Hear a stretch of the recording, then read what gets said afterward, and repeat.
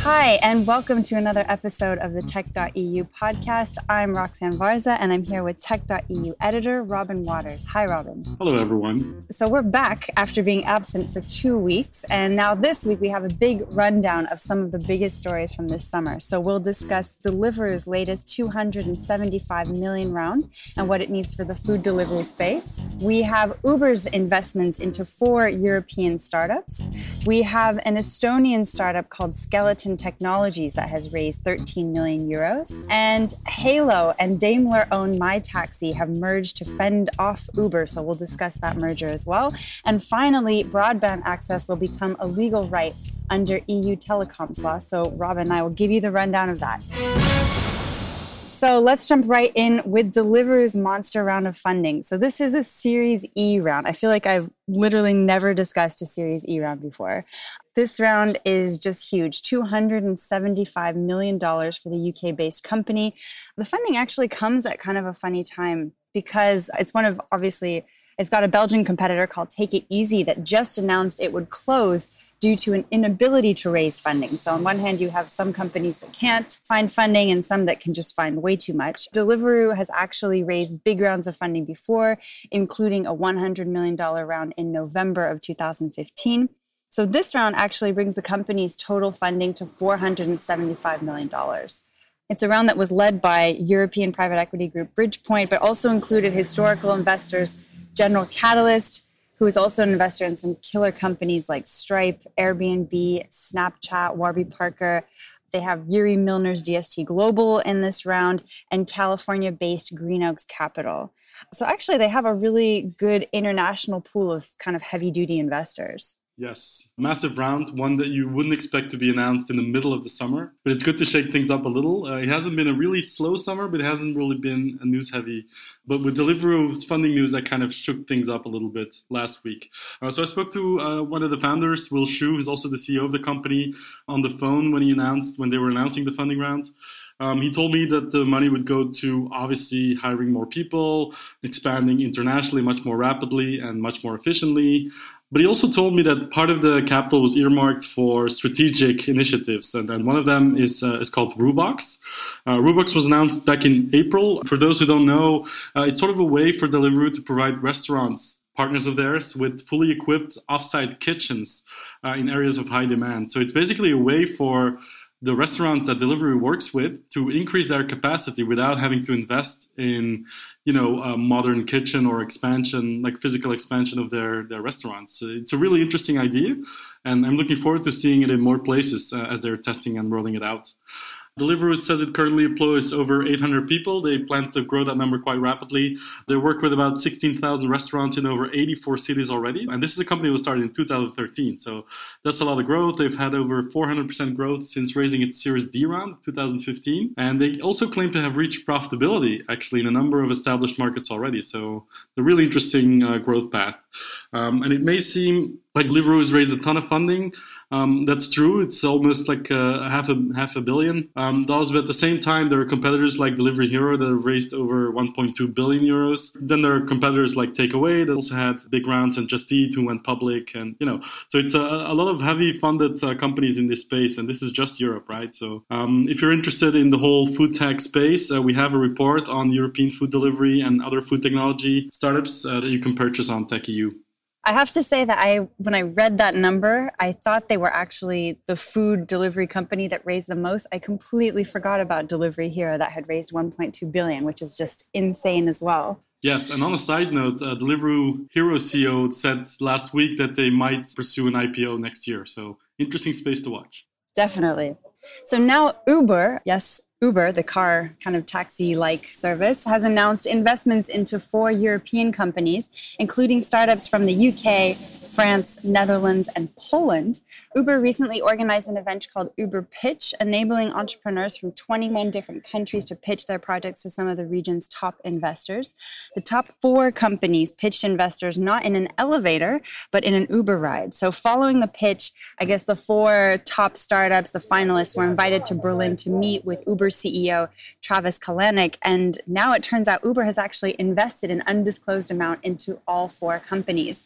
Naturally, I heard a lot about the French startup Brigade, who's actually founded by a former colleague of mine from Microsoft. They're developing an on-demand staffing marketplace for restaurants. So while one could argue that maybe the French startup Brigade's model may have a link to Uber's business, it's really hard to argue that for the rest of the finalists that they've invested in. For example, UK-based Memrica develops an app for people with memory problems to help them keep track of what's most important to them. We also have Netherlands-based Oatly, which teaches children about the value of money and saving. They provide a virtual piggy bank solution. And finally, the last startup just kind of blows my mind. It's Poland-based Hypermine. They use insect mining as an innovative and sustainable solution to global nutrition issues. So it's kind of hard to see how all of that ties into Uber. Kalanick actually posted an announcement of the different investments on Facebook. And I'm wondering actually if it was planned for Uber to invest from the start, and is this actually somehow strategic for their business? Robin, do you have any idea? Well, I do have some idea. I mean, to your second question, is it somehow strategic for Uber's business? I think the answer is absolutely not. What I think just happened is because the Uber Pitch initiative was kind of a way to get some publicity and attention. It was sort of a nice initiative. It was sort of in line with what Uber's been doing with delivering ice cream to customers and all that. So it's kind of a different idea. The 4 finalists met up with Travis Kalanick in Berlin. And I think he just decided on the spot, these are really interesting companies, let's invest in them. And from what I understand from his post, and both from him and Uber's boss in Europe, Pierre-Dimitri Gorcotti, he also did a post on this, and both of them said it was completely unplanned. But I also heard, and this is probably not a surprise, but I also heard that the amounts that they invested are very, very small. It's like pocket change. And this is pocket change for early stage startups. So you can wonder if this is going to do anything for the businesses in question. I highly doubt it. It's cool to have a name like Uber as an investor. It's cool to have someone like Travis Kalanick say that they were impressed by your business. But I don't think it will move the needle much. I mean, the investment itself. But I feel like there's more about the publicity. On the other hand, Uber has, for all the money that they've raised, they haven't really made a lot of investments in other companies. They're also not super acquisitive, considering the war chest that they have. So it's really nice to see Uber investing in 4 European companies. That's for sure. But I don't think it will move the needle for any of them. Yeah, I agree with you. I do think it's a very strong statement in terms of publicity, but aside from that, it's hard to see what it's really going to bring. But now we have an Estonian startup called Skeleton Technologies that has raised 13 million euros for its energy storage solutions. And Elon Musk has called the company, or kind of the technology that they're using, key to the future of electronic cars. So the company makes supercapacitors, which are lightweight electronic components that efficiently store and distribute high volumes of power. Today, this technology is primarily used by trains and buses, and companies like Skeleton Technologies want to bring this technology to a wider range of vehicles. So the funding comes from a Malaysian fund called First Floor Capital. Looks like this company is going to be expanding into Asia, and primarily they're looking for emerging Asian markets. It's a C round for Skeleton Technologies. They've raised just over 30 million euros to date. Super interesting company for multiple reasons. I think obviously the technology, Elon Musk, those are clear factors, but also the company is run by a 28-year-old CEO. Yes, obviously Elon Musk having said literally that ultracapacitors might be the future of energy storage rather than batteries. That on itself makes this an interesting company. Now, you can argue that anything that's electric, whether it be vehicles like trains, buses, all of that, it's only going to boom in the future. So having a solution, or at least an innovative technology around energy storage, is going to get you some attention at the very least. This company's raised almost 30 million euros to date. That means that they've done more than just get attention. I mean, this is a company that's building really interesting technology. They're one of the first companies, or maybe even the first, that uses graphene as a material that underlies, their energy storage solution. Now, for those people who don't know, graphene is kind of a very interesting material, if you want to call it that. It has a couple of extraordinary properties. It's about 100 times stronger than the strongest steel you can imagine. It conducts heat and electricity efficiently. It's nearly transparent, so it can be used for lots of things. But the fact that they're using it for energy storage solutions really tickles my attention a little bit. The fact that they raised funding is one thing, but the fact that they're building, something that everyone needs, better energy storage solutions, but with a material that's also been promised to be the material of the future. It's a really intriguing message that they're sending. So we're going to keep watching this company very, very clearly. Yeah, a company to look out for. So now some interesting news regarding Uber competition. We have Halo and Daimler-owned MyTaxi that have merged in what's being called an all-share deal to fend off Uber. I love that. So first, I'll start off and say that I was actually convinced that Halo was kind of dead. This is really good news, I guess, especially as Halo is backed by some very solid investors, including Excel Partners, Union Square Ventures, Atomico, Wellington Partners, and Sir Richard Branson. The UK-based Uber competitor is actually far from dead. Apparently, it's really rivaling Uber in places like Barcelona, Dublin, and obviously London. Halo has now teamed up with MyTaxi, which is owned by Germany's Daimler. They also own Mercedes-Benz. And these guys are teaming up to rival Uber, but there's actually tough competition in this space in terms of other companies. Israel's Gett, for example, received an investment from Volkswagen, about $300 million. We also have covered Spain's Cabify on the podcast when they closed a 120 million euro round with Rakuten and some other investors. So it should be noted also that Daimler has participated in a recent investment into Blacklane, which is a Berlin-based Uber competitor as well. I guess they're really interested in this space. Yeah, so many things happening in this space. And finally, the big car makers are getting very involved, not just with investments, but also with deals like this to bring some of their investments together with others and merge to build stronger competitors to Uber, essentially. Well, you can argue that Halo wasn't dead yet, but I don't think they were heading in the right direction, to be fair. I mean, you can say that they were rivaling Uber in a couple of markets, including London and Dublin, for example, but then that's only like a very tiny fraction of all the cities that Uber's currently in. So you can argue that the Halo actually kind of missed the boat a few years ago. They tried to launch in the US and it didn't really work out, although they invested quite heavily. So yeah, they weren't dead, but they were definitely not heading in the right direction, let's say that. But Daimler, I think, is a very interesting player. They're not just looking at the space from a distance and making bold predictions. They're also making real investments and merger deals like this one. So they're far from the only ones. You mentioned Volkswagen having invested in Gett.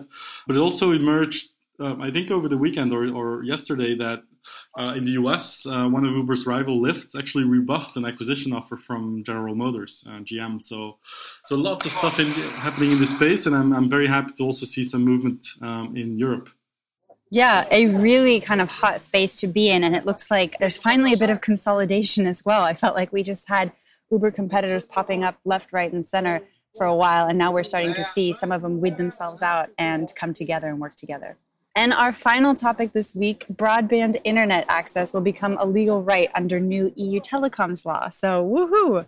However, that means that the EU is going to force national governments in Europe to pay for guaranteed internet access. So the European Commission expects governments to pay for these services and not private telecoms companies. Other services that are currently guaranteed, like access to public payphones, will be taken out of the existing rules. So thank God for that. And there's also an EU-wide internet speed target of 100 megabits per second. That's the target for 2025, and around $155 billion is needed to hit this speed goal, apparently. According to European Commission figures, approximately 97% of households already have broadband internet access. However, there's less coverage, obviously, in rural areas, and internet speeds vary greatly. I can tell you I have definitely witnessed that this summer. And a few European countries like Finland and Spain have universal service measures that require companies to provide cheap broadband service. In the UK as well, former Prime Minister David Cameron proposed a similar measure last autumn. So yeah, this is obviously welcome news for consumers. It's a long-term play. 2025 is a while away. It's $155 billion, so it's not going to happen overnight. The speed target, 100 megabits per second, might seem impressive, but who knows if it's still going to be impressive in 10 years, right? So we'll see. But it's welcome news. It's also welcome news for the private sector, which now doesn't have to make all of the investments in improving their infrastructure on their own. So the EU is apparently going to force national governments to at least cover part of the bill. Not all EU member states welcome the news because some of them have other things on their minds and that they worry about. They already deal with huge deficits. Some countries, they're paying off like huge austerity measures. They're in many ways still recovering from the last economic downturn. So, the EU tell them you have to invest billions of dollars into internet infrastructure. For some member states seems a little bit of an attack rather than something supportive. But on the other hand, you want your people to be connected, and not just people in cities, but also in rural areas where the internet speeds, tend to be, if the internet's available in the first place, they're not super fast the way that we know it. So you don't want to create a gap between those people and the companies in those regions with the rest of Europe. So you have to make an effort that's pan-European, and I think this is a good way to start. Okay, so that was it for this week. Sorry for our absence the last 2 weeks. We'll be back next week. You can follow us on Twitter. We're at Roxanne Barza and at Robin Waters. Of course, you can also follow TechU. We're tech_EU on Twitter. If you like the podcast, please subscribe. We're on iTunes and SoundCloud. So yeah, thanks for tuning in, and hope you listen again next week. Thank you. Bye, Roxanne. Thanks, Robin. Bye.